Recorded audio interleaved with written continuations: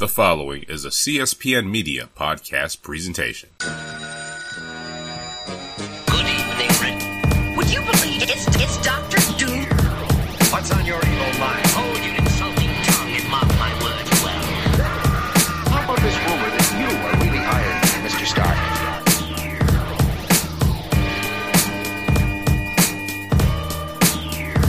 And welcome to another exciting episode of the Click Nation's Comic Book Chronicles. I'm your host, Tim D.O.G.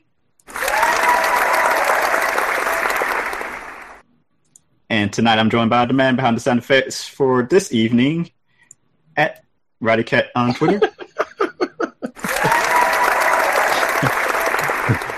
Once again, Fuji. Yeah, it's almost about Tim was about to say Agent 7. I felt it.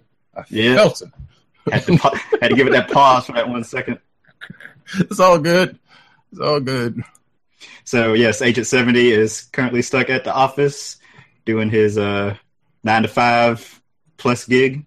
Or he's out fighting crime. One of the two. We don't know. One of the two.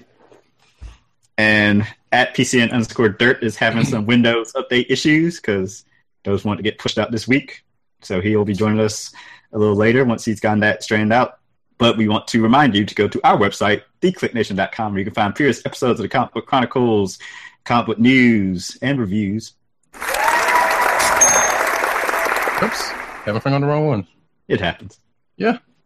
On the homepage, you'll find links to our social media accounts. We're on Twitter, Facebook, YouTube, Google+. Make sure to subscribe to the podcast on iTunes, Stitcher Radio, Google Play, TuneIn Radio, and YouTube, where you can watch the video stream of the podcast every Thursday night, 9 p.m. Eastern Time. We are part of the Coast Little Podcast Network. Go to cspn.us. Do it today. And while you're there, buy some Comic Book Chronicles merchandise by going to shop.cspn.us. Which there's a new bag I thought I saw. I haven't got to the site in a while. I need to see if they've reloaded the shop. Yeah, I thought I saw when the CSPN tweeted out the link last week. There was like a little duffel bag or something that was next to the picture. I was like, oh, that's kind of neat. I'm going to check it out. Definitely do that. And if you buy something, send us a picture of it. Yeah, do that. So, comic book reviews of the week. We're going to begin with a new number one over at Marvel Comics, and that is Black Panther and the Crew number one.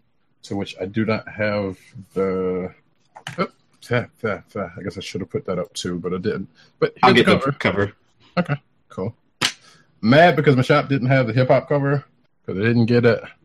But it's all good. I'll find it somewhere, I'm sure. But yes, Black Panther, the Crew number one. So I've been hotly anticipating this book because it's the Crew, or at least it is a new version of the Crew. Why is there an empty hangout? Anyway, I'm looking at way too much. So here we have, it starts off back in the day, 1957 to be precise, with a story about a dude that may or may not have ties to a certain familiar-looking superpowered group, or a crew, if you want to put it that way. It cuts to a story of that, but then it cuts to the present, to where this person is has been apparently a rabble rouser, always up in the police's face, always getting arrested, and whoa. Always gets arrested, always trying to check the police on their actions, that kind of stuff. He has been put in police custody, and just like something ripped out of the headlines, he is murdered while in police custody. And when we cut to the present, we are cutting to the day of his funeral, which is in Harlem, which is apparently where he's from. Okay, what is going on? I'm trying to work on it. Okay, no problem. Sorry. So, and as such things has happened, just like in the headlines, there's some community concern. There's police out in action. Because of this, the AmeriCops got brought in. And if you've been reading Captain America Sam Wilson, you know about the AmeriCops. They're pretty much a private, militarily, geared up security force who have no problem with just roughing up civilians, and I'm sure there are plenty of police forces out there now that would love to be them. But anyway, enough with the editorializing. So yeah, we definitely get some real world feel from this already. So the cops are coming to the funeral because they want to question the family, because apparently they think one of the family members, I don't know what they were looking for, but there was a group outside full of community-minded people. Oh, and also I should take to mention, because this is going to come up later, Harlem has a curfew now, and which is the other reason why the American Ops got because of the actions going on. So the cops are trying to get into the guy's funeral, and the family just wants to be left alone while this is going on. It just so happens that Misty Knight was called in by the family to help investigate, because the family thinks obviously it was the police's fault, because they were in police custody. Like I said, the story behind that is just ringing just like something you would have heard out in the news. Misty gets called in. Misty knows about the guy, and because when she was on the force, apparently she's had some dealings with him and knows him, to be the rabble-rouser that he was. But because the family called him in, she's working the case. And while the police is trying to come in to get the judge, she kind of backs them down because Misty's got connections. She'll get that behind like glue. So there's also with the family another person who we don't know who it is at first, but Misty apparently does. And if you don't look, if it takes probably a minute or two to kind of catch who it is, but we will find out later on who it is, who's also concerned because she's a family friend and wants to see justice done. So what ends up happening is her and Misty ends up talking. They're walking along. Apparently curfew comes up. And they get attacked by the AmeriCops who come after Misty and this other person. And Misty holds her own for a little bit until some more AmeriCops shows up. And then this other person who we find out to be Storm, shows herself and fends off the cops, and then they go off because they find out, like, look, there's something going on here, and we gotta figure out what's going on. And that's where the issue ends. Like, none of the other crew shows up in this. This is just straight up just Misty and Storm on this one in the beginning. I like the whole kind of ripped from the headline thing is whatever it is. It is pretty much fair game for stories nowadays. So I didn't have too much problem with that. I thought it was an interesting way to start this one off because, there was also a reference to Little Mogadishu, which if you've read the original Crew miniseries, that's where that takes place, but there is no telling whether, they're going to go back to that or it's just going to be another in a line of references. But that pretty much what starts at least part of this crew in action. And I imagine we will see the rest of the crew come in the next issue or two. So, but like I said, I enjoyed it. It was it was a pretty grounded, and it made sense, or for at least Misty at first to be surrounded. But what we tend to forget is that Storm has roots in Harlem too, which gets brought up in the story, and that's what brought her to this. So we start to see people's motivations of getting involved in what's going on here. To which I will imagine we will see, everybody else as they come in. And I think, Black Panther's kind of probably will be kind of slightly obvious because, he's spent some time in Harlem before. So, and Luke, Manifold, we don't know yet because, he hasn't shown up yet. But I imagine all of that'll come out. But like I said, for a beginning story, it was pretty good. Like it was pretty light on the action. It was more just setting up the what the plot is going to be more than anything, with a little bit of action at the end. So we shall see how this plays out. All right. Sounds interesting. Yeah, it's all right. So far, we'll see how they pick it. It's kind of hitsy coats. So who's been doing the main Black Panther series and co-writing the World of Wakanda book. You might as well say the Black Panther is beginning to be a line of its own. Like the X-Men and Spider-Man have their own kind of lines of books. Right. So. All right. Let me bring up the cover for the next book. All right. And while I'm trying to bring it up, I'll just say it's going to be another of the Marvel Resurrection titles. X-Men Blue. Yes. I didn't get a chance to read this one. I liked it. Cool. I had intended to read it because, X-Men Gold, outside of, well, no one really, we'll get to that later on, but, outside of the Troubles, nobody really knew about it until it came out later. The book read pretty well. Yeah. It was 3 of our clicks of the week last week. Yeah, yes, that's absolutely true. So, and we're not going to I don't think we're going to back down off of that because the story is what it was, and the troubles with the artist aside that are separate to. I will say, book. I was the only one not to pick a controversial book last week. Well, we didn't know it was a controversial book until later on. So, and obviously, Doug is trying to log in now. So whenever he's situated, Lucha Elvis thing going on. Yep, we can. Okay, apparently my webcam is not going to work. Uh-oh. So basically, I've put on the Windows 10 Creators Update, as it's called. The anniversary update or whatever it is, yeah. Yeah, and it does not... Okay, so I have my own virus protection. I use AVG antivirus, and I've used it for years. I love it. You get a lot of false positives, but I'd rather be more secure than less. They added their own... they have their own Windows Defender they've had for a long time, but now they've made it's almost impossible to get rid of. I haven't figured out how. I've gone into the registry. I've gone... the group policy editor is now gone from the Creators Update, so I don't know what to do about that. I cannot go in and... I have my own firewall built into my router. I have my own antivirus, and yet their antivirus and their firewall want to take over my system. Because everything's baked in now.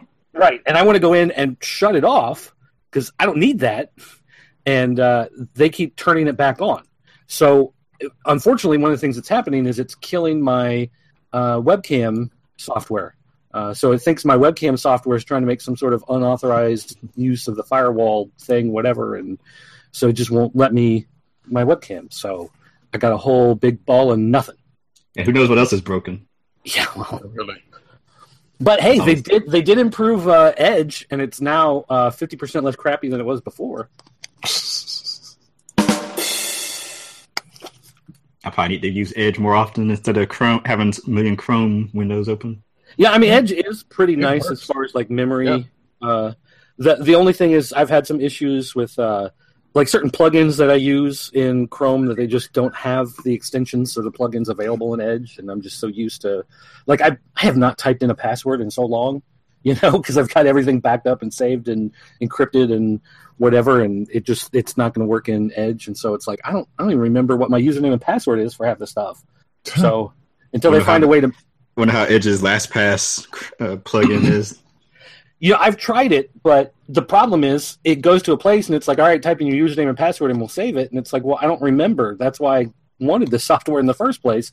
So they have to open up Chrome to go into the password thing to find out what it is, and it's by that time I'm I'm already in Chrome, I'll just keep using it. So anyway, all right. So what horrible books have you talked about already? Funny. We did Black Panther and the Crew #1. Okay. And we're just about to do X-Men Blue #1. Which, by the way, hey everybody, it's PC _ Dirt. We are stuck with this face the rest of the night.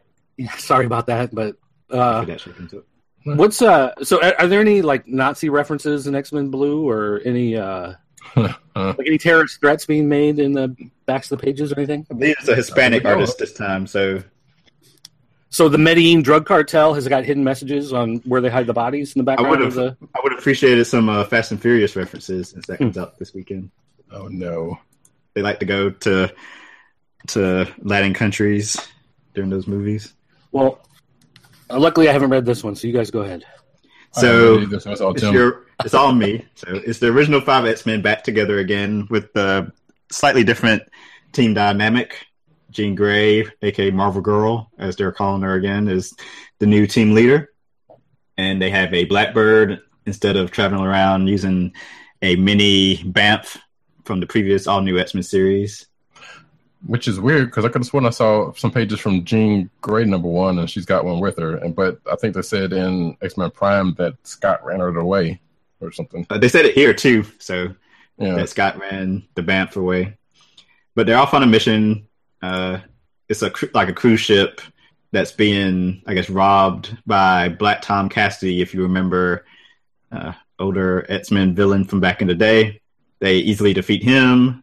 But where Black Tom usually goes another partner in crime of his, which brings in the reintroduction of the Juggernaut.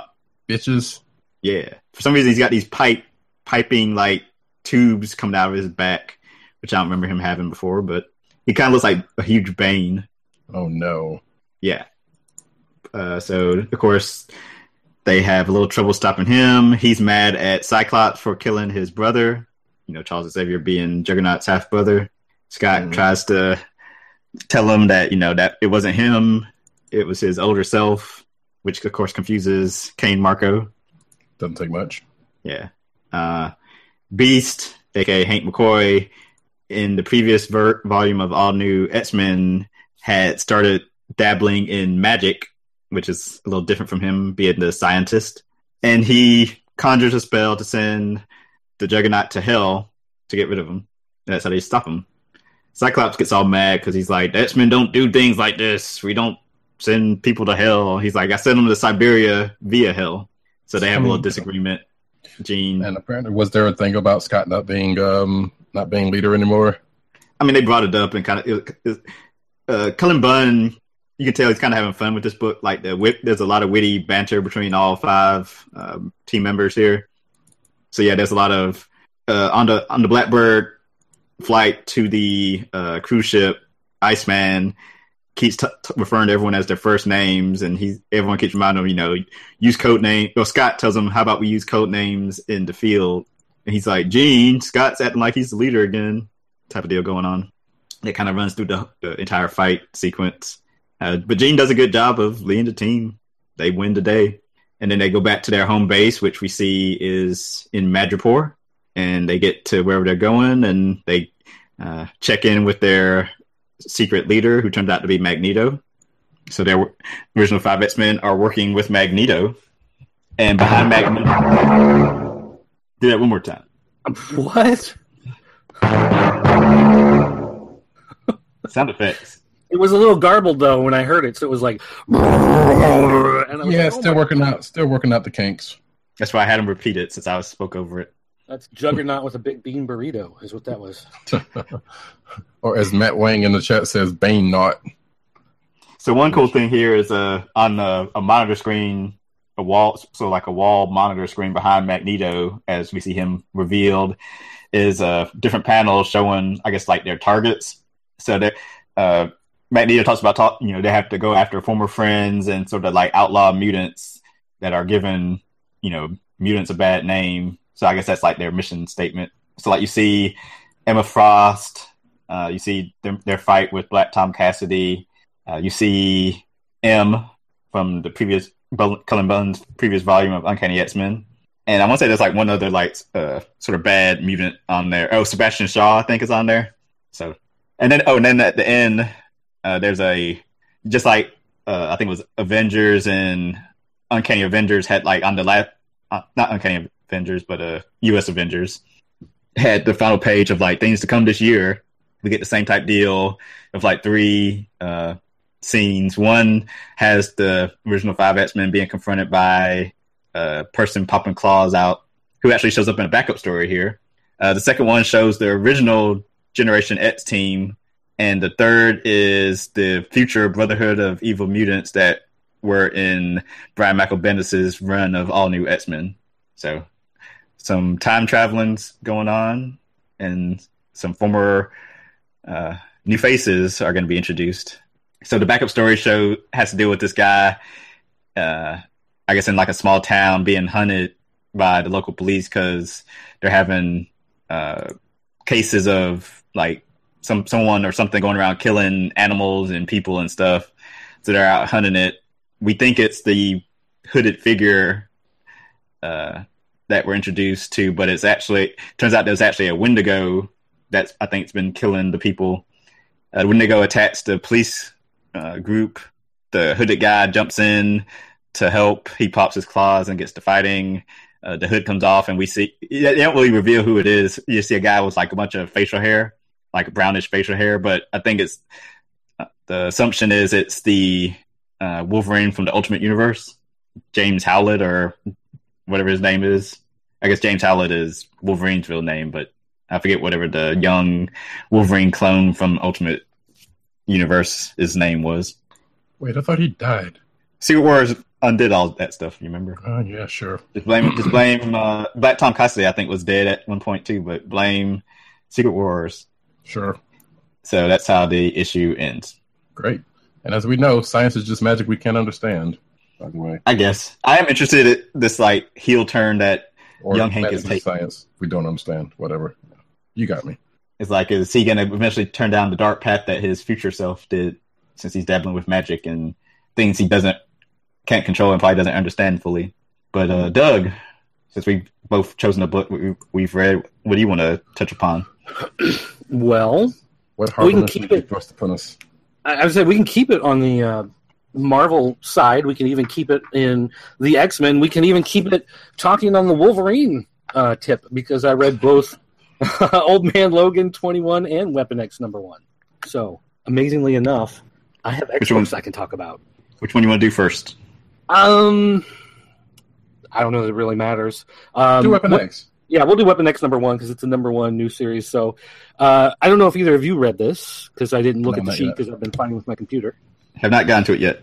Okay. Well, just to warn you, there is Greg Land artwork within it, so keep your. One reason why I wasn't rushing to get to it. As far as the issue goes, this really is a story about Wolverine, and he is trying to hunt down. Apparently, the Weapon X program has continued, or someone else has taken over control of it, or someone is trying to replicate it, or there's something going on, but the Weapon X program apparently is still out there in some form or another.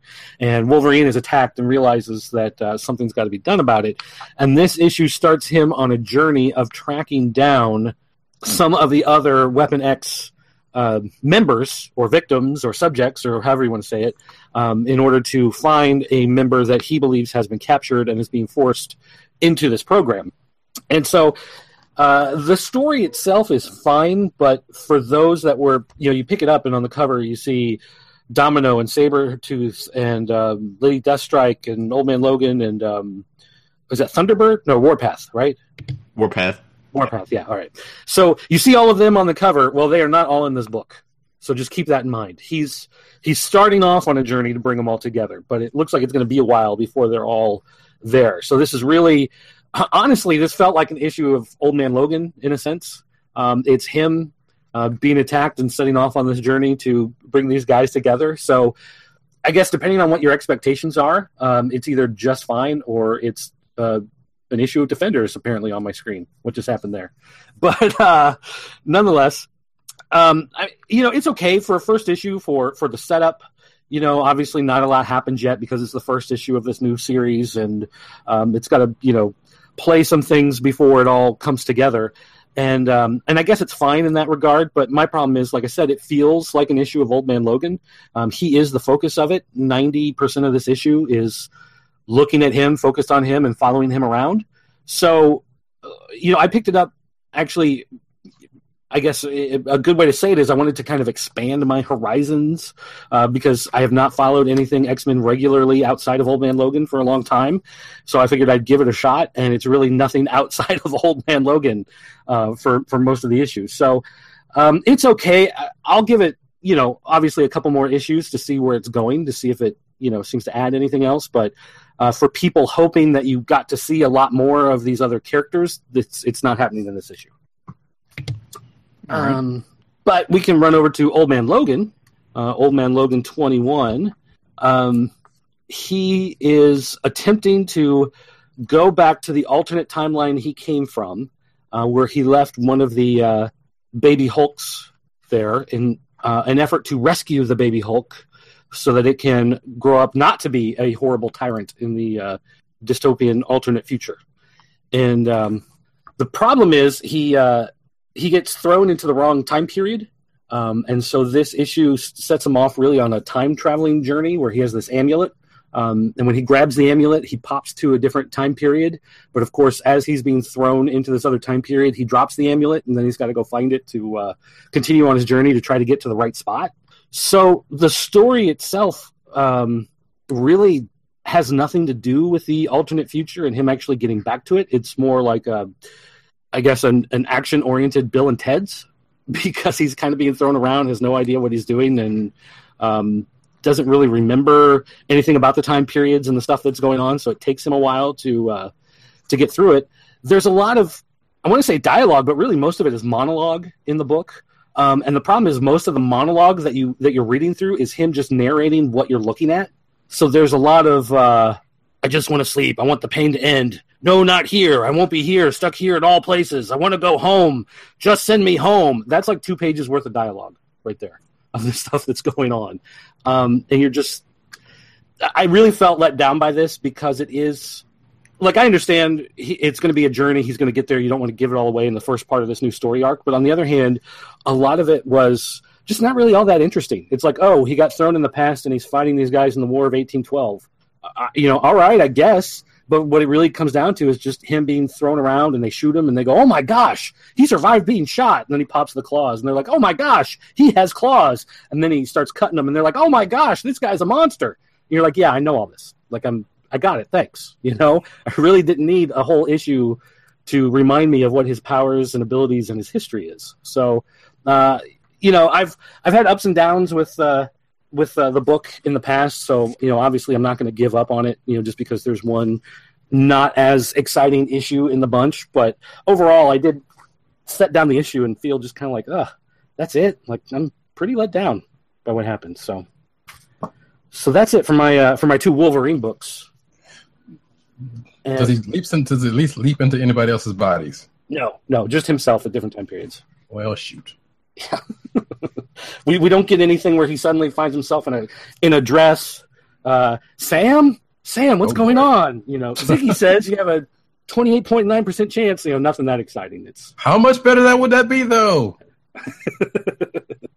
If Wolverine jumped into the body of Marilyn Monroe, I think I'd probably read that comic. Like, I'd like to know how that works out.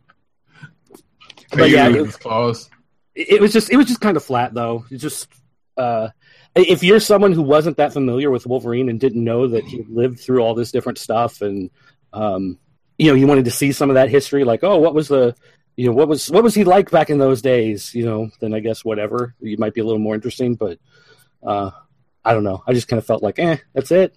Not much to it. Are you aware that the current Iron Fist writer is going to take over the series, right? Oh, no, I didn't know that. Yeah, Jeff Lemire is leaving Marvel, I guess, whenever his contract... his contracted issues finally published. Well, he's still doing this series, so his name is on it. So I think this is 21. I think 25, the Ed Brisson takes over. Okay. So you got 4 more? Well, I mean, that's fine. Like I said, it wasn't terrible. It was just, disappointing. Right. It's not like, okay, I'll just say this real quick to people who are listening. There are some books that you read and you get done reading it and you're like, I don't know what the hell I just read because that was so poorly written. Or you're looking at it going, I've been staring at this page for 10 minutes and I still don't understand what's going on in half of it because the artwork is so bad. Like, this is not that, Like what's done is done professionally. It is a professionally put together comic. I'm just disappointed in the overall story and plot and developments of what's happening with the characters inside. So by no means am I saying like this is a piece of garbage that you shouldn't buy ever in your entire life. It's just kind of disappointing considering the great things that have been done in the series before. And now I'm done. Speaking of, what's up with Guardians of the Galaxy 19? Bendis is gone. I haven't read that. I haven't yet.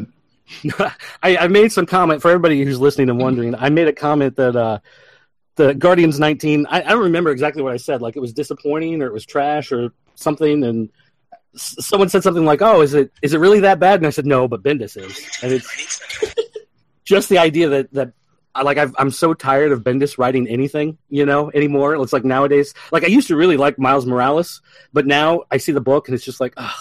Like, I'm just gonna get through this in the hope that eventually it's gonna get better and Bendis is gonna leave, and someone can develop the character instead of doing 23 pages of them sitting in the cafeteria having a conversation over lunch, But yeah, Bendis is finally gone from Guardians, so it can get back on track and maybe get back to some of its history that's been ignored for the last couple of years. And Jerry Duggan's taken over, if I'm not mistaken. Like, huh? I said who I like. So yeah, so I haven't read too much Duggan, so I'm not sure. I don't know. I kind of go back and forth on him a lot of times. Like when he took over, well, maybe he didn't take over, but the new Deadpool series that's out now, not Mercs with the Mouth, but the main Deadpool one he does. And a lot of times on that, it's like, it's hot and cold. It's like you'll have an issue like, oh, that's kind of fun, whatever. And then you read the next one, you're just like, I'm angry I spent $4 on this, you know? So we'll see how it goes.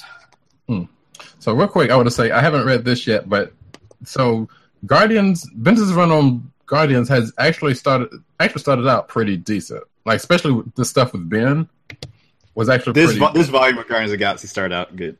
Yeah, but then it started getting into some stuff. But well, there was, after about maybe 6 or 8 issues, people started asking the question, has Bendis ever read Guardians before? Like, he's mentioning things and he's doing stuff with characters, and they're like, none of this makes sense. Right. If you go back and look at the Guardians, and last year, like I think at Halloween, people were tweeting out their deep dark secrets, and his secret was that he had never read a Guardians book before. He had just seen the movie, and they asked him to do the book, or he read the script to the movie while it was in production or something. They asked him to do the new book, and so he just started writing it, really with no understanding of who the characters were and not knowing what any of the history was. Well, that makes sense. So I think once that came out, it was kind of like, okay, you've admitted that now. We're going to slowly cycle you out of this, and we're going to move on from here. Yeah, and sadly, we will never get another DNA book ever again. So Bendis has surpassed, is now the official title of longest run on Guardians, I think he said. Wait, is that true? DNA run was 25 or 26. Well, this is 19 right here, and then... Oh, wait, and then that was the last volume. You're right. Yeah. Oh, ew. But, so... Oh, wait, that still can't be true, because what about the original run? All right, Wikipedia. Yeah, I believe he said that, but I could be wrong. That if Bendis said that, then you also realize he's done absolutely no research on it and doesn't understand the characters. Oh, and that is evident here. So remember, I just said on the last book that Jeff Lemire was leaving Marvel. You know, he's currently writing a Thanos ongoing series where the Mad Titan is dying from something we don't know what's actually causing it, if it's an ailment or disease or whatnot. But either way, he's dying and he's weaker than he usually is. But here, he's nice and healthy and teaming up with the, I guess, Galactic Council, or what's left of them, the Brood Queen, a Badoon, higher official, and Annihilus. They invite him to a meeting and say, like, hey, we'd like you to join us because we want to make the, universe tremble before us, yada, yada, yada. But first, there's this planet that's in our way that we need to get rid of called Earth. You are familiar with it. He goes along with it. But back on Earth, our heroes we've had these solo stories throughout the last 5 issues, whatever, of each Guardian. Here we catch up with Peter Quill and Rocket Raccoon, as you see there on the cover, on a shield helicarrier with Captain Marvel. And they're trying to find a way to get off planet, asking if they have access to a spaceship they can use. She says there's only 3 spacecraft on the planet that could, take them where they need to go. I forget what, 2 of them are somewhere. And then she just happens to mention what do you call those car places where you just go impound lot, I guess. It's an impound lot for spaceships somewhere.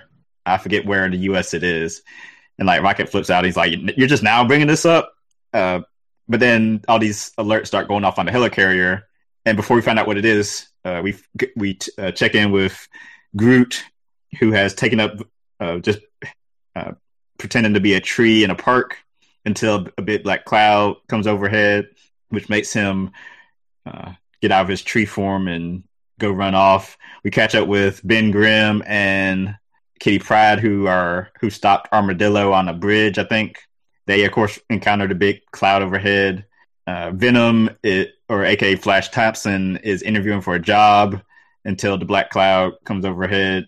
So, yeah, you see the pattern. Everyone's going about their business until they're interrupted by the black cloud. And then it's with Flash Thompson looking out the window that we see. It's a big armada of Chitauri ships and all this other kind of stuff, which I'm pretty sure the space-keeping force of Alpha Flight is supposed to stop these things from, just showing up on our doorstep like this, especially since in the Captain America books and Captain Marvel books, they've been talking up this Chitauri fleet that they've been monitoring for I don't know how long, that is supposed to be heading towards the Earth, and they have this big shield thing that they're talking about throwing up to prevent them from showing up. So I don't know how just this 100,000 ships of space aliens can just show up out the blue and be hovering over New York City. Again, Bendis not adhering to Marvel law. He has his own continuity. Right. So he really does. But Thanos lands on the helicarrier, starts fighting SHIELD agents and actually I was going to say Rocket Raccoon, but Peter Quill and Drax. Rocket Raccoon gets Captain Marvel to fly him to the impound lot for spaceships because she can fly faster than he can fly on his little jetpack. It's during the fight with Thanos on the helicarrier that we get different artists who provided art for this book, because it's like 6 or 8 different artists. So you get like an Ed McGuinness 1-page splash page of Drax punching Thanos in the face. You have when the Armada's coming in, we get 1 page with a couple of different panels of Andrea Sorrentino art, the Old Man Logan former artist. Let's see, like Sarah Pichelli does a page. Kevin McGuire, I think, is some of his frequent collaborators. The normal hit list of artists that have worked on either Guardians or Bendis books. Mark Bagley does a page or 2. So basically, all the Guardians come and end up joining the fight.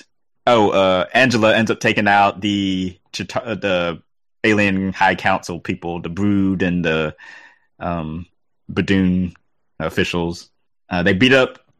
I think the issue actually ends with them, the Guardians defeating Thanos and him being like taken into custody, and the Guardians getting a ship of their own to fly off and leave the planet, and that's it. Which again, when is this story supposed to be taking place? If he's currently sick and dying in his own ongoing series. It was kind of cool seeing like the Guardians saying goodbye to the members they left on Earth. So it's again the original movie Guardians that end up leaving. So Venom, Thing, Angela, and Kitty Pryde stay on Earth. So like Kitty and Peter Quill have a nice little hug to say goodbye. Captain Marvel and Gamora take a selfie in the background. It's kind of little stuff like that. I like Valerio Schiti did the majority of the art on this book. So, and he's also been the ongoing artist on the series. So his art is nice, and I'd be curious to see what project he works on next. But yeah. Oh, and then we check in with the defeated alien High Council members, and it's like Annihilus and Badoon person. They're like, yeah, you know what? Maybe we should leave Earth alone. Yeah, it's not worth it. It's like the Bendis humor. They're so defeated. You say that like you're not a believer in it. No, I'll leave it for the get your own take on it. But yeah, that's the issue. It's almost like they say that, but then there's another event coming in 2 years that could change all of that. Well, they're taking a break for 18 months from events, quote unquote. Well, big events, but yeah. Yeah. As I say, quote unquote. Well, yeah, I was going to say, they're going to take a break from big events, they say, but you'll probably have a crossover that goes between Guardians and Rocket and I Am Groot and, all the other. They'll probably do another Drax series that they'll tie in. Marvel. You'll just have all of that stuff.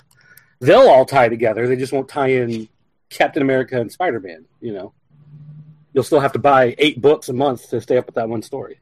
Ooh, maybe we'll get another Galactic Storm. All right. Great. Anything else, Marvel? I read... Actually, I think that's it for Marvel. Actually, I only read 3 books this week, so I think I only have 1 more left. I have 2 more Marvel, actually. So I'm guessing we can go rapid into this. Good night. We shall, or can. Okay. That being the case, Unstoppable Wasp number 4. So, I actually enjoyed this issue. So, I will have to get the clip for that one, but I'll get it later. Anyway, so Nadia was being confronted by pound cakes of the grapplers at the end of last issue. She almost talks her down this issue until her partner Letha comes in and they hold up whatever place there. Nadia takes them both down fairly easily while giving a good lesson in Red Room Tactics and Krav Maga. Then we cut to her getting a new member of her Girl Genius gang. And then the rest of the issue is pretty much her actually getting saved by Jarvis because her best friend from the Red Room, Ying, who's been tasked to bring her back, has come back to get her and has her. But then Jarvis talks her down from that. And at the end of the issue, we find out that Ying has a thing in the back of her neck that will cause her to explode if she doesn't bring Nadia back within 36 hours. And that's where the issue ends. But like I said, it was a pretty good issue. It was fun, had a good bit of action in it, and it was cool. It is actually a potential click of the week. So, and then my last one would be Star Wars Dr. Aphra number 6. Which is Aphra and her dad escaping from the citadel that they had tomb raided. That apparently has something to do with some Jedis and some AI that I have no idea what was going on because I skipped the issue when it first started. But basically, they escaped the citadel. Aphra pays off her debts, and also sets up for the Star Wars and Dr. Aphra crossover, which apparently will have something to do with the self-same Citadel starting next month. And there's that. Okay. Not much to say. I guess I'll say something. All right, then. Let's see. So that's all you have for Marvel? Yep. Did you read any DC? But by the time I got the cover up, it was over. Yeah. Yeah, it's not as easy as it looks, huh, buddy? Well, especially when your laptop is sluggish and slow. No, I'm having to use my touchscreen on the laptop to get stuff to open quicker. Yeah, I've got 2 monitors set up, and that helps having the extra space because then I can have all different windows and stuff open at the same time. It makes it a lot easier to click on things. But all right, Tim, what DC book did you read this week? I read Red Hood and the Outlaws, number 9, I believe it is. Oh wow, that book's still going. Yeah. Yeah, I didn't read the last issue, but actually, I have a new story arc. I haven't read this, but I bought it because it was one of the digital copy ones. Mm. Yeah, I think this is the first review copy I got that actually had a digital code in it. So that was kind of cool. This is the start of Who is Artemis Part 1. The trio heads to... actually, let me see if I can get the cover up before I get too deep into this. Come on. Huh. How about the Wilhelm screen? There we go. And share, and... There we go. The team heads to, I forget what the country's called, like Chronic or something. It's the place where Joker killed Jason Todd back in the day. Oh, Kurak? Yeah, something like that. Yeah. So Jason has some like mixed feelings about that. He says he's only been there one other time, and that I guess it sounded like it was another iteration of the Red Hood and the Outlaws back when it was him, Arsenal, and Starfire.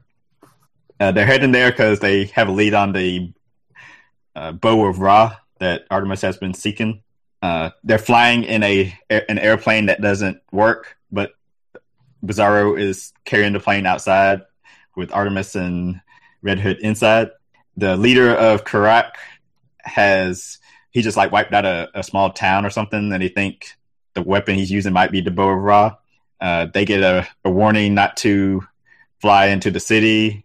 Of course, they ignore it, so they 2 airplanes attack them. Bizarro just kind of like tosses the plane up in the air, flies off, takes out the enemy fighters, and then catches the plane again and keeps it flying until this big white light shows up, and then everything goes black. When Red Hood wakes up, he's in the wreckage of the plane on the ground, so they obviously crashed. He gets captured. He doesn't know where Bizarro and Artemis are. He's kind of worried about Bizarro because he's, of course, a deformed Superman clone who can't think clearly by himself. But, of course, he ends up getting found by the townspeople. And, of course, he's the lovey-dovey person that is going to be nice to the townspeople, at least from the looks of it. They ask for his help. You know, it's like, you're Superman, aren't you? And he's like, he, of course, gives probably some messed up response. And then finally, Artemis, we catch up with her. She's in chains held captive, and we find out that her former friend and sort of one of her best friends on the island, Themyscira, is now the one that has possession of the Bow of Ra, and it's to be continued. But I like Red Hood and the Outlaws. I know a lot of people don't even pay it much attention, but Scott Lobdell's kind of the last year or 2 years. I've enjoyed his DC work. Like he did Doomed and Red Hood and Arsenal. I enjoyed a lot. So this is kind of just a continuation of it. For some reason, I guess he must have this lifelong contract with DC or something because they keep giving him Red Hood series. He met Jim Lee somewhere and bought him dinner or something. The two became friends, and so he's constantly getting work. It's kind of confusing how it works. But yeah, like I said, I haven't had a chance to read all the way through it. The artwork is a little off-putting in spots when I flip through it. There's a couple spots where it seems like I can't figure out, is it trying to be manga or trying to be like 90s image? And then sometimes it feels original, but it seems to have this real personality disorder to it. But, I figured I'd give it a shot since it is kicking off this. I don't know if it just started this issue or last issue, but it's a newer arc. So I figured I'd at least, give it a try, see what happens. It is the beginning issue. Okay. Or the beginning of the story. And Agent _70 is with us. Woohoo! Can you guys hear me? Yep.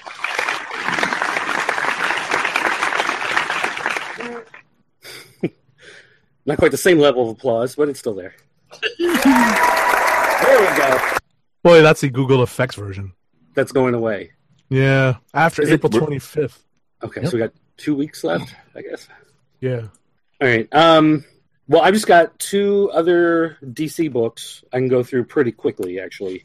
And I got one. So. Well, I've got Action Comics and Supergirl. Is your one either of those? Yep. Okay, then. Let's start with Action. Action Comics 977. This is part of the Superman Reborn Aftermath. And it is quite honestly a recap of Superman's origin, his whole history, his storyline. For anybody that has not been paying attention, hasn't been listening to the show or watching what's been going on in the Superman books, there have been 2 Supermen running around. One of them died. The other one is the old guy from the 90s series from an alternate universe who came back and took his place. And then they found out that some sort of being, which is probably Dr. Manhattan from Watchmen, but we'll get to that later, has split his power in order to keep him weak. And so that's why there were 2 versions of Superman. Now they've been realigned and rejoined together. And when that happened, the whole history of Superman changed. And so the new 52 version of Superman was more or less written out of history. And all of the history of the original Superman overrode it. So nobody remembers the other guy. No one remembers any of the stuff he went through, which makes me wonder what happened to the professional wrestling organization of the Old Gods. That was such a fun story. But nonetheless, if you wanted to know what Superman's history was, you weren't familiar with the character, and you wanted to get a recap, this is the issue. It does throw in a couple breadcrumbs of something going on in the background, some guy gathering together villains for some nefarious purpose against Superman that we don't know exactly what it is. But this is just like a recap. You want to know what Krypton was like. You wanted to know what it was like when his parents put him into the rocket ship. You want to know what it was like when the Kents found him on Earth. If you want to know what it was like when he came to Metropolis, I mean, all of this stuff is mentioned in there. It shows Lex Luthor as a kid with curly red hair when he first discovered kryptonite. It throws all of that stuff. So it looks like it's gone back to that history of Superman. So all your questions answered about his history and where he stands now in the DC Universe Rebirth universe.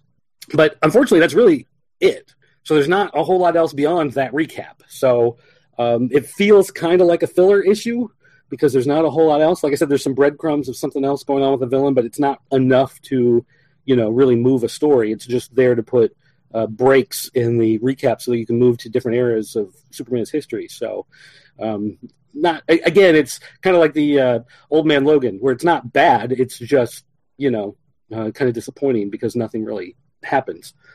Supergirl number 8. I'm still not a fan of the artwork, but what happens in this issue is Superman comes to visit Supergirl, and he reveals to her that his entire history has been rewritten. And if you want to know what that history is, you can pick up Action Comics 977 to get that history that you hear about in Supergirl. So they've at least, tied them together. You can tell that someone, at least somewhere in editorial, is going, hey, here's some Post-it notes. Make sure you work this stuff together. This issue is all about defining the relationship that this new version of Superman has with Supergirl. Things are a little different. They're not as weird as they were before. She's not as angry as apparently she has been recently. And the two of them are, working together just fine. So, again, there's no real problem with it, but it's, again, set up to reestablish your baseline for, the relationship the two characters have.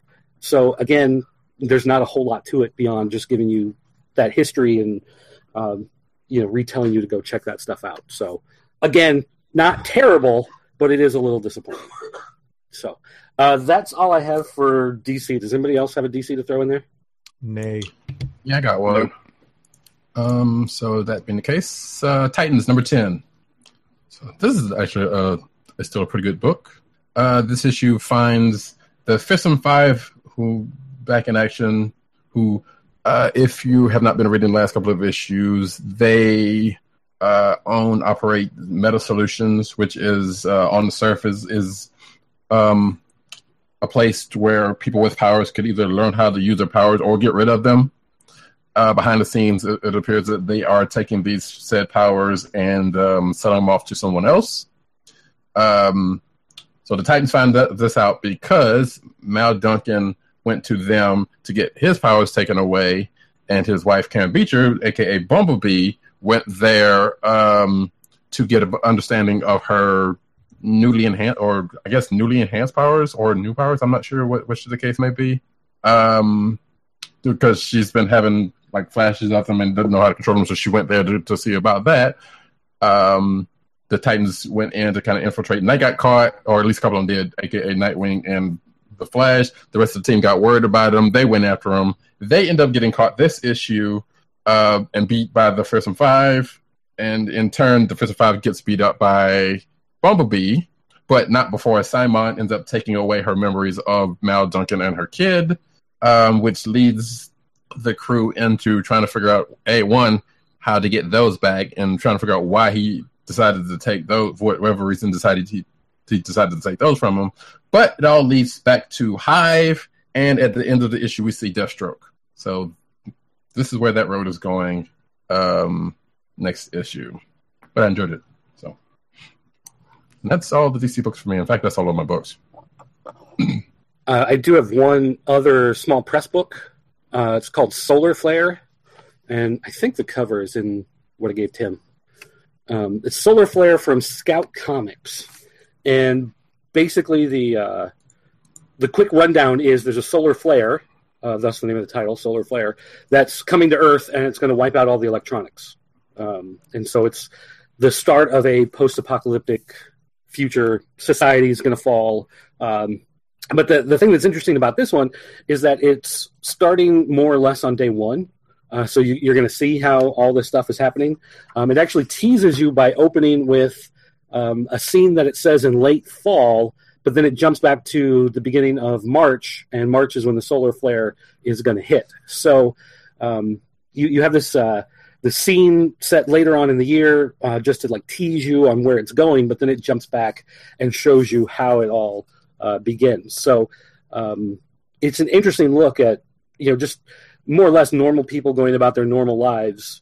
No big deal. No one's really paying attention to anything going on. And then boom, this thing's going to wipe out, all of the electrical grids and, power supplies and electronics and whatever on Earth. So it's an interesting setup. And the way that it's done, it's really, this issue focuses on the characters, and it shows you that the solar flare is coming. Like it tells you, like, this day here at this time, and you see the flare, come off of the corona of the sun, and then you see the people as they're, going through their routine and the things happening, and that it's coming. It's almost Hitchcockian in the way that, like, that it's coming, and it's going to, be bad, and you're waiting for that moment where it hits, and you're just watching these people as you're seeing, who's friends with who and how they know each other and all the connections that they're making. So obviously these characters are, going to interact with each other after everything happens.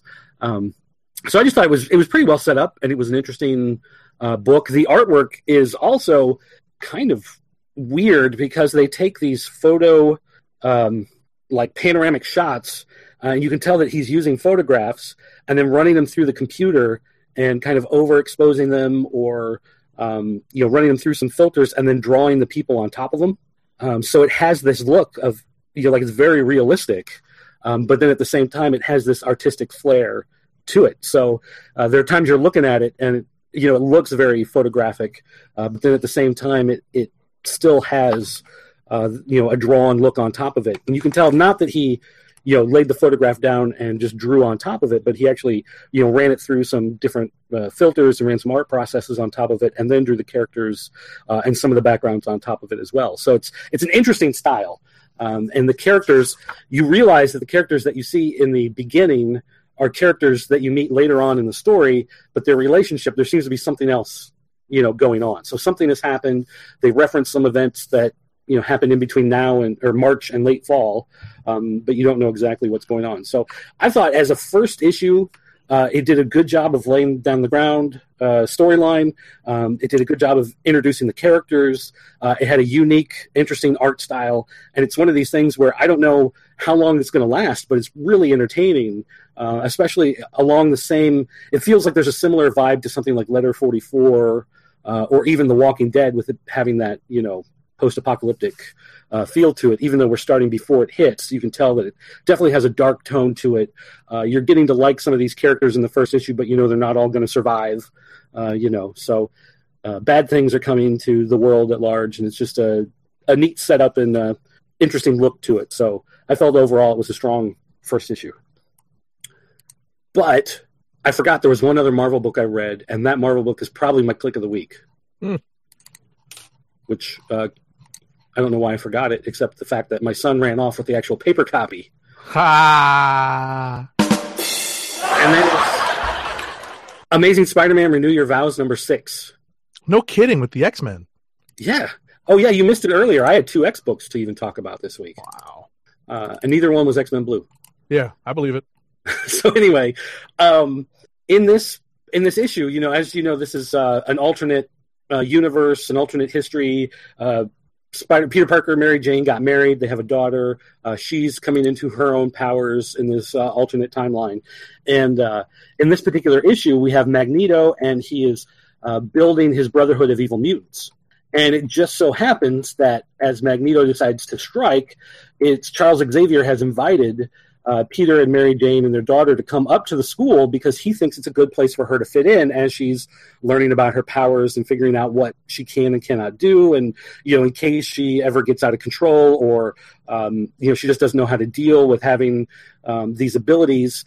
Xavier thinks even though she's not a mutant per se, it would be a good place for her to grow up and to be around other people that have powers. And so there's a whole conversation about, she considers herself normal, but mutants consider themselves normal. And she's like, well, I'm just a kid. And like, well, these are all just kids, a lot of that type stuff about trying to, figure out where you fit in and what it means to be different. And, some of those things that kids go through. But then, of course, it just happens to be the day that Magneto and the new Brotherhood of Evil Mutants come to attack the school. So you get some fun stuff with that thrown in there. And, even though at its heart, it's, Marvel and mutants and fighting and Magneto and all of that stuff, it still has that Saturday morning cartoon fun to it. Even though it's not written as a book for all ages, it's not a book that necessarily, like, there's enough fighting and violence and whatever that they say it's not for 5-year-olds to be sitting there reading. But at the same time, it's the violence I feel is cartoony enough. It feels like a Saturday morning cartoon, and being this alternate universe where he's got a daughter and just makes it a lot of fun. So this book, out of all the ones I read, this one had a great story. There was a lot to read to it. There was a lot of neat stuff happening. The stuff with Magneto and the team coming, they're coming early on. So you're reading, waiting for it to happen. And then when it happens, the mutants that he has are not the mutants you expect. So there's some different powers involved. So it's really neat the way it's restructured and put together. There's even talk about how this timeline avoided a whole civil war having to do with mutant registration, which was a fun thing for them to throw in there. So I really enjoyed it overall. And again, I think it's something that, you might not give it to a 4-year-old to read. There's going to be too many words and too much stuff going on. They're not going to understand it. But it really is otherwise a good book for a wide array of readers, and a lot of fun stuff going on there and a lot of interesting stuff happening at the same time. So Amazing Spider-Man Renew Your Vows 6 is actually my click of the week. You were talking about the Saturday morning cartoon feel. It actually did, as you were talking about it. You're underwater. Of course it is. Okay, here we go. How about that? There you go. Yeah, now you're fine. Yeah. Always click your settings, folks. But anyway, like I said, it reminded me of the episode of Spider-Man and the Amazing Friends when they go to visit the X-Men, the X-Mansion. And also, weirdly enough, reminds me of the time Spider-Man thought he was a mutant, but I don't know. Weird. So, outside of Agent 70's not having this turn, everybody else is done? Yeah, I'm done. I'm done. I think Agent 70, I think the floor is yours, homie. All right. There's really not much for me to talk about. It sounds like you guys probably covered most of the books this week, like Black Panther, The Crew, #1. I don't know if anyone talked about Amazing Spider-Man #26. Nope. No. So this is actually a very close second for my click of the week because there's a lot of action going on in this because of the reveals that happened in Amazing Spider-Man #25. There were 2 major Spider-Man universe characters that returned to the pages of Amazing Spider-Man, and the story has gone on from there. Slott, and I'm going to ring the spoiler bell here, and I got to look for a good substitute for the spoiler bell when they finally cut off effects. But you can definitely see Slott deconstructing what he's constructed, in the sense that Parker Industries and all that and the capabilities that gives Peter Parker may be on their way out, and that is rapidly happening in the pages of Amazing Spider-Man. So it's kind of tough to see, what we were kind of happy to see, which is Peter Parker finally getting a dose of non-Parker luck. In that he was, finally realizing a lot of the potential that he had. Obviously, that was a lot of that was built by one Otto Octavius. So it's who does, in fact, spoiler alert, play a small role in this issue. Ultimately, it's a quick, it's a very quick read because there is so much going on. That's why it's a lot of fun, but it just makes me uncomfortable to see, all that, what was good in Peter Parker's life, at least in terms of material success, is not long for the story. Did you guys get to Captain America Sam Wilson 21? Anybody? No. Dang, y'all. So, very quickly, without spoiling too much, Sam Wilson decides to do something fairly drastic with his Captain America role. You can kind of tell what that is just from the way I describe it, but it's a pretty interesting and introspective issue, looking into the inner workings of Sam Wilson's mind as he considers all that has happened over the last 21 issues of his time in office, basically, as Captain America. So I recommend reading this because it does provide some insight into the character's thinking as we approach Secret Empire. And, without spoiling again, we already know from the covers of the next issues that we're going to see Sam Wilson dressed more along the lines of Anthony Mackie's Falcon from The Winter Soldier. And even from the Avengers, from the Captain America movies, really. Guardians of the Galaxy #19. You guys talked about that? You did? All right. My only note to add to that is, damn, Thanos went out like a punk. Power Man and Iron Fist #15. You guys get to that? No. Nope. Wow. This was actually a pretty nice ending to this particular volume of Power Man and Iron Fist. I suggest people read this as a collected edition because I think it's going to read pretty well. And you guys talked about the X books, Weapon X #1 and X-Men Blue #1? Yeah, Yes. my comment on Weapon X was that it felt very much like an issue of Old Man Logan because he was such a central point of it. It didn't branch out to any of the other characters really that were on the cover, except for 2 of them briefly. Right. But otherwise, it felt like it could have been just another issue of Old Man Logan. I agree. I feel like it's taking a little bit too long to get the band back together, or get the band together, period. And I'm not reading this anymore because I can't take Greg Land's art. Understandable. And X-Men Blue #1 wasn't as bad as I thought it would be, but I still don't have any interest in following these original X-Men running around in today's world. So I guess we'll get to Clicks of the Week, and I'll talk about my Click of the Week. All right. Is that all right? You got something? Yeah, I am going to pick Ragnarok #12 as my Click of the Week from the genius mind of Walt Simonson, published by IDW. There's some great stuff in here. This is the end of the second story arc in Ragnarok, which follows basically the undead Thor. That's not really spoiling anything. We're 12 issues into the series. Thor has to deal with the after effects and all the ramifications of what essentially was an occurrence of Ragnarok, and the denizens of the Nine Realms who remain after the gods of Asgard have basically gone away. So without getting too deep into it, because this is the last issue of a fairly long and involved story arc, there's just a lot of fun to be had in this. There's lots of old school Simonson fun. The lettering by John Workman is still here. The colors by Laura Martin are eye popping, and there is in fact a very active Asgardian squirrel who plays a very large role in the story. So if get a kick out of the idea of a squirrel coming to the aid of the God of Thunder, then you should read this. It's a lot of fun. You don't even necessarily have to be up on the story, because I kind of don't remember what happened in the last couple of issues. I just vaguely remember that we are coming to a confrontation that involves Thor trying to regain a lot of his strength to confront, or at least try to prevent the death of one of the other main characters in the arc. So. Okay. I'm sorry, I thought it was music. I just took a big swig of water, and I was like kind of choking on the water a little bit. I'm like, yo, are we recording this for a new soundboard? What? Definitely. Damn, yo. Jeez, yo. Well, let that be a lesson to you, kids. Don't try to chug half a bottle of bottled water while sitting at your desk. You need to stand up and get a good deep breath before you get started. Anyway. All right. So that's my Click of the Week for this week.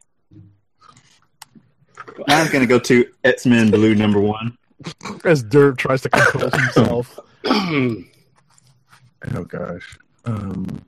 You're bubbling again, Roddy. Did mine go through? Yeah, X-Men Blue. Yeah, X-Men Blue. All right. Dirt, what was yours again? Renew your vows. Okay. And I guess that leaves me with oops. Excuse me. I guess I will go to, even though I did enjoy Black Panther: The Crew #1, I will go with Unstoppable Wasp #4. Wow. We covered all the bases tonight. What was yours, Doug? Amazing Spider-Man: Renew Your Vows #6. Ad read. All right. So let's find a good ad read for this part of the show. Waiting it to load. Nice. This section brought to you by GasX. Get rid of annoying gas bubbles. So let me tell you about Skull Candy. Skull Candy makes the best headphones, earbuds, and gaming headsets, all with lifetime warranties. Skull Candy produces many types of audio accessories, including headphones, sports earbuds, Xbox gaming headsets, PlayStation gaming headsets, DJ headphones, iPod, and MP3 headphones.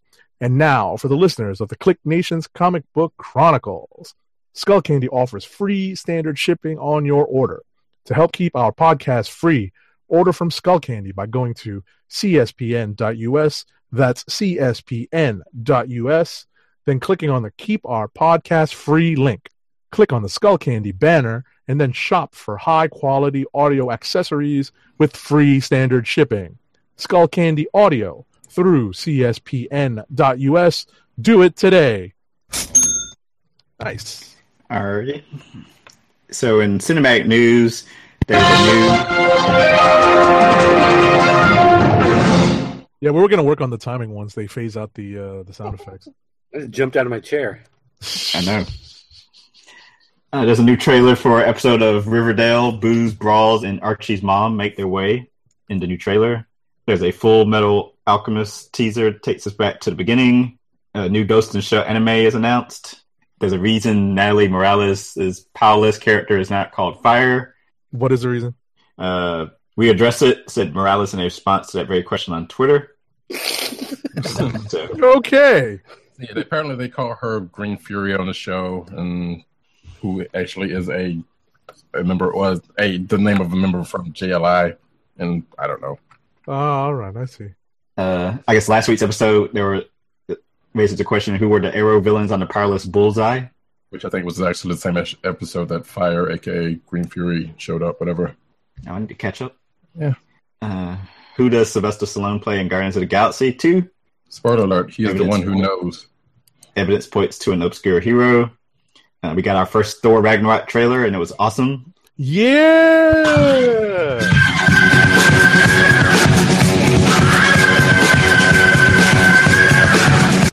And shout out to Tim Dog 98 for doing a great write-up on CBR. Yeah. I posted a trailer, and I got to do the biggest moments recap. Yeah, that was pretty awesome. I was glad to see that. I was like, yeah, we absolutely got some shine for Tim Dog 98 doing the best moments of the trailer. That was a lot of fun. That was definitely a highlight of the week of an otherwise craptastic couple of weeks of work and life. That trailer brought, that trailer, like a lot of people say, that trailer is life or brings life. That was a lot of fun this week, man. Yeah, exactly. It gave me life. Are you kidding me? For real. How many times did you watch it? Because that's I can't even count at this point. I can't even count because I've played on my phone myself. Yeah, watched on my phone, watched on the computer, iPad, wherever, man. It's a lot of fun. It is a lot of fun. And what's funny? Really quick, I was just gonna say very quickly before we move on. The trailer doesn't even have to be watched because you give Chris Hemsworth's line, even out of context, that he delivers towards the end, or like one of the main lines that he delivers towards the end. Just someone literally not watching, not paying attention, but hearing that and the timing and the delivery and the comedic tone, it's already funny. That's happened to me already. In the last couple of days, where someone just heard that and started laughing because it was funny. Mm. My friend Martian Cat, who's in the YouTube chat, said that the trailer was amazing, and she's not a fan of the Thor movies, but this one she's actually excited for. And I think that was pretty much the general reaction. Yeah. This one looks good. Yeah, I'm sorry to interrupt him. You can follow up on the next Thor story. It is Marvel and Disney's most watched trailer ever in 24 hours. Avengers Infinity War set video sees Elizabeth Olsen's Scarlet Witch in action. She's making sign language signs. Probably. Finger puppets. The New Warriors writer's room starts work. All right. The actress behind Valkyrie and Misty Knight expressed an interest in potential team-up movie. Get that Fearless Defenders going. I would rather a Daughters of the Dragon first, but yes, let's do this. Yeah, seriously, because there's already a Netflix, a Netflix natural team up right there. Deadpool 2 cast Josh Brolin as Cable. I don't know how to feel about this. What do you guys think? Surprised a lot of people. Yeah, so he's also Thanos, for those who don't know, in the Marvel Cinematic Universe, but pulling double duty. This guy doesn't care. He's also Jonah Hex in DC, so, he doesn't care about that. He's trying to get paid. Yeah, but for every Deadpool, there was a Green Lantern, so just remember. That's true. But, ultimately, I don't know. I'm looking at it strictly from the point of view of whether or not this actor will do the character justice and, bears at least a close enough resemblance that it won't be, that we won't completely suspend disbelief. Or that we will be able to suspend disbelief. At least with Thanos, that's more motion capture CGI magic, whereas here he'll be a lot more involved. We'll probably see a lot more of his face, right? Mm. Some people are still on the Michael Shannon train, and yeah, I can see it. But here's what we got. Yep. Lucasfilm has spoken with Del Toro about directing a Star Wars film. Man, how dark is that going to be? Yeah, really. You get a Hellboy cameo. That'll make PCN_Dirt happy. It'll probably be something like Darth Vader going to some alien planet that's like a giant opium den and having nightmares the entire time. Which, I mean, hey, I'd watch that movie. Don't get me wrong, but Like, yeah, you would. Star Wars Episode 9 will use old footage of Carrie Fisher. Hey, by the way, Star Wars Celebration is going on as we speak. So It is. every day's a Star Wars celebration. Yeah. Star Wars Forces of Destiny animated shorts and toys were revealed today, going along with that celebration. Okay. The Batman's Joe Manganiello gets seal of approval from Deathstroke creator. All right. Manu Bennett's Deathstroke will return to Arrow despite actors' denials. Okay. Black Lightning and Fox's X-Men pilot likely getting series orders. Sure. All right. Aquaman director welcomes Dolph Lundgren to the film. If he dies, he dies. Is that going to be the acting we get? Arrow, Wild Dog, and Black Canary are up to series regulars for season 6. I've never cared about Wild Dogs, so I don't know why, but okay. He has a following, I guess. Wait.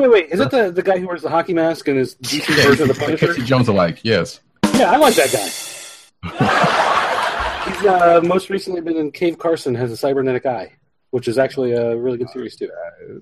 Okay, weird. And Star Wars Rebels, Ahsoka Tano still set to appear again. Yay! Okay. Of course, we don't know how, so we don't know. She's been missing since her fight with Vader at the end of season 2, and there's been a lot of speculation and teasing whether she's dead or not. So they'll find her body? I don't know. Who knows? Let's see. In comic news, Marvel Star Wars is getting a box set slipcase. But it's the enhanced edition, so they went back and redrew a bunch of the panels. Is that what George Lucas jokes, people. Come on, George Lucas. That said, it actually looks pretty good. I got the picture up of what the set's going to look like. Jeez. There it is. Not bad. Yeah. So cha-ching. Probably cost more than a couple dollars. I would think so. Star Wars From a Certain Point of View anthology book celebrates 40 years of a galaxy far, far away. Yeah. So another book that's got a lot of writers attached to it. We're apparently doing this for free. And here's the list of names. Some you probably know, some you may not know, but it's a lot of jokers. Comet Blitz launches its Android app. Marvel released statements on the controversial X-Men Gold artist who was eventually fired. What a loser. Freaking guy. Literally ruining our 3 out of 4 click of the week last week. And none of us saw it because it's so subtle and it's obviously so very targeted to a very specific audience. Namely some folks protesting in the capital of Indonesia, Jakarta. And it referenced, and it caught my eye was the obvious lettering and numbering reference to apparently a verse in the Quran on Colossus's T-shirt during the end baseball game scene, and it's clear as day. And I remember thinking, what team is that referencing? I'm right. One of the sports fans here, right? And what on earth is are they putting on this guy's T-shirt? Is that some random like minor league baseball team or something? What could that be? But not thinking too much of it, we just flipped right past it. But leave it to the intrepid people in Indo who figured out that what those references were for, and they took to social media and spread the word. Well, next thing you know, this dude is on the blacklist. I have to give credit for Tim. He's the only one that had a click of the week last week that was not a hate crime. Oh! Shout out to me. Way to pat yourself on the back there. Yeah, exactly. Yeah, really. Thank you. All right. And then that new Black Panther movie. Oh, no, I was about to say, and then Dingbat over here, Ardian Syaf, decides to dig the hole a little deeper today. Was that today, Dirt, that you were pointing out? I saw it today. Actually, there's a guy on YouTube named Appbend, I think his name, Appabend. He's an Indonesian guy who actually does a lot of videos talking about comics and video games and whatever. And so, as an Indonesian, he was especially angry about this going on. I'm from America, but still Indo, But he's the one that had the link to it. Yeah. So I'm not sure exactly. I think he posted the video yesterday, so it could be from yesterday or the day before. Right. And this dude decides to speak to a local, pulp paper or whatever in Indo, and talking smack about what it is to offend people at Disney and Marvel, and it's a way to dig yourself a deeper hole. And I believe this was after dude tried to apologize. Well, Nate not tried to apologize. Yeah, after he did try to, exactly. Yeah.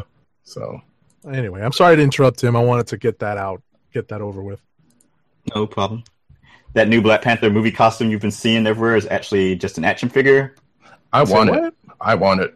Say what? Yeah. Oh, okay. Is that much different from the costume that was in Civil War? I think the more gold. It looks like the gold parts. Yeah, you're right. Gold trim.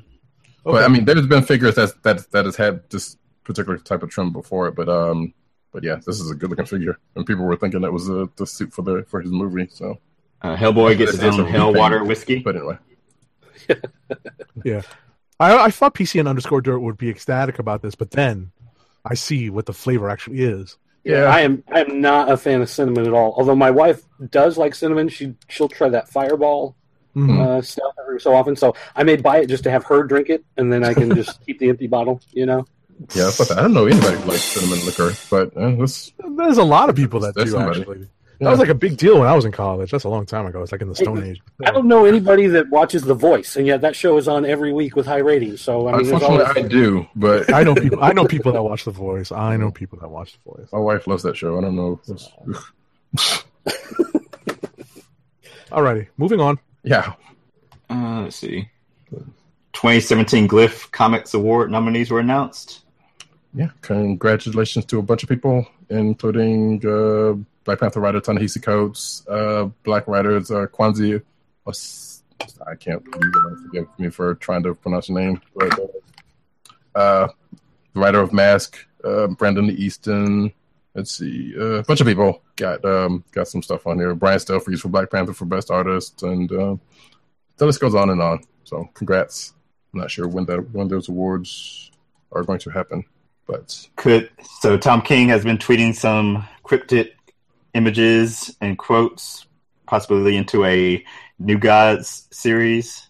There was one yesterday, which is on the screen now, and then there was another one this afternoon/evening. The one today had actually showed Orion's face, Mitch Gerard's artwork. So all we know is summer 2017. It's not far from now, man. Nope. And he also teased this on the December 2016 podcast with Word Room podcast with John Suntress. Shout out to John Suntress. Wait a minute. I did listen to this. What artwork did you think it was? Mitch Gerard's. No. He's not talking about this one, he's talking about another one. Well, there's one of Orion's face, but I'm looking at it. It does not. It looks more like a Bill Sienkiewicz type of. Let's see it. Can you put it up? No, you missed the whole conversation earlier. The new Windows 10 update has killed my webcam software. Oh, lame. So I got to figure out how to get around it. Okay. Yeah. It looks like someone from another Vertigo book, but I can't place. I don't know. I think it looks like Gerard's to me, but what is it? A Tom King tweet? Yeah. Yeah. There's a tweet from about 6 hours ago. Is it right here? Take a look. Yep, that's the one. Oh, okay. I have no idea who drew that. That's weird looking. No offense to the artist. That's kind of weird looking, yo. I'm tired, man. It's a long day. New Star Wars action figures address Where's Rey controversy. No Hera, though. But got everybody else. Yep. And this was also along with that earlier article about the Force of Destiny animated series or animated short, whatever. Greg Rucka is leaving Wonder Woman with issue 25. Starting to kick in, isn't it? And Liam Sharp announced he is leaving Wonder Woman, but not DC Comics. It was announced that the DC superhero girls writer Shay Fontana is going to be the new writer, with Mirko and Dolfo as the artists. Okay. Ding. Injustice 2 introduces and explains power building gear system right there. So there was a new Injustice 2 trailer. It's going to have gear, so it's going to have rarity to it. Sounds like. So, yeah. There's a new Injustice 2 trailer for Scarecrow. Bloodshot celebrates 25 years of violence with Bloodshot's Day Off. And today again was the Star Wars Celebration weekend kickoff with the 40th anniversary panel, and there's new toys apparently. Because of course it's gotta make money. Of course, there's new toys. I mean, that's why they make new movies. Come on. Of course. There's a bit of news here. Did I miss it earlier? The rumor that was online about a certain tech company and a certain entertainment company that owns a certain comic book company. Apple buying Disney. Yeah. I don't know if that was on the list and I just missed it, or we scrolled past it. Not on the list. Because I think it broke today, and when I read that and saw that, through a little birdie, I kind of heard that these rumblings are not just based on fantasy. So, it's take that for what it is. It's kind of interesting that a tech company with that much cash on hand would be able to put together an offer to buy out pretty much the world's biggest entertainment company. I actually am unsurprised by it because you can, and who else would do something like that but Apple? Right. Especially if it's profitable. True enough. It's just anytime you start thinking about the implications of having all of that under one roof, that's what I think bothers most people. Without having there's less independence, there's less down the road, there's a very strong chance of less choice. So well, for some people that's the only choice, but those people are that's true. Loony. A lot of places I'm looking at places like The Street and Motley Fool, and they all seem to think that it's just somebody is pulling legs. Well, just thinking out loud that it's not. Right. They value it as an option greater than 0%, but greater than 0%. Well, okay, so it could be 1% viable. It could be 5% viable. And I feel like it's a rumor that's come up before for some reason. Yeah, actually, according to The Street, they say conversations about Apple buying Disney go back as far as 2006. Mm-hmm. Interesting. Oh, and by the way, real quick, so we probably need to push this along because he's something. Oh, shoot, I can't find it. Marsh Cat in the chat says Star Wars every day. I'm with you guys, and there was a comment from Matt Wang that I was going to say something about, but I can't find that. So, yeah. What about the Black Panther figure? Yeah, that's what it was. It probably is. Yeah, it's a clear reference to gold trim. Yeah, because that definitely wasn't the Teixeira and Chris Priest run. Mm-hmm. Oh, that's definitely a shout out to that design. Yeah. One other news I remember seeing today was there's going to be a animated adaptation of Watchmen. Okay. I feel like that's been done. Yeah, I was about to say, but maybe not. Did they do a motion comic of the entire? Yeah, Watchmen? there was a motion something or another, but this is going to be comic or animated. Apparently, TriStar has hired, I don't know who this guy is, Fede Alvarez, to direct a film that will be in the same universe as Jim Henson's Labyrinth. They say it will not be a remake, but it will be set in the same universe years later. Okay. So maybe not a direct sequel. Hey, did you guys pull any of the hip hop covers this week? No, because the only one I wanted that my shop didn't have. Which one was that? The Black Panther and the Crew. I was about to say apologies for the paper bag rustling because I have to get my hip hop covers from Midtown Comics this week. So believe it or not, they actually had a second printing of America #1, and they did another hip hop cover based off of Hamilton again. They called it the America second printing. So I picked that up. It was what? The Black Panther and the Crew? Yeah. Is this another rehash of the Fugees? I believe it is, yeah. So it's the second time they're using the same cover? Or it could be, actually, it could be, whatever that supergroup, core supergroup was with Nas and, oh, you're right. You're right. Oh, man. No, not the, oh man! Now it's on the. It was on the tip of my tongue for a half second. And it was like Nas, Dre, and I can't remember. Well, I mean, I was about to say Firm. The Firm. Yeah, that's it. The Firm. I was about to say it's not the Commission because that was big and right. It's the Firm. Yeah, and I think that's a take off the Firm. That's it. All right. I also picked up the Weapon X hip hop cover. Not sure what this is referencing. And last but not least, the X-Men blue hip hop cover. Oh wait, that might have been Brand Nubian, but I'm not sure. Here? Yeah. I'm not as familiar with the cover. And Yeah, it is X-Men brand newbie and one also. for all. Yeah. Nice. Yeah. There you go. For me. There you go. Thank you, Google. Ha ha. Yeah, so I picked up the 4 hip hop covers that came out this week. Cool. All right, so I guess we'll wrap it up with our last ad read of the night. Yep. So, as always, when I'm in a rush, I will default to the quickest ad read that we have in our arsenal. Keep our podcast free by shopping at Amazon. Visit cspn.us, then click the Keep Our Podcast Free link at the top of the page. From there, scroll down and click on the Amazon link to shop.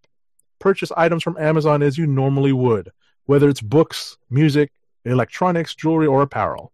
For every purchase made on Amazon through our link, Amazon sends the CSPN a payment that helps us keep the Click Nation's Comic Book Chronicles podcast free for our listeners at no extra cost to you.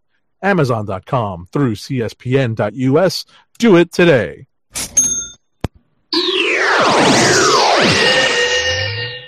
Nice. All right, let's wrap it up. Follow us on our individual Twitter accounts. I'm at TimDOGG98 and at CBCron.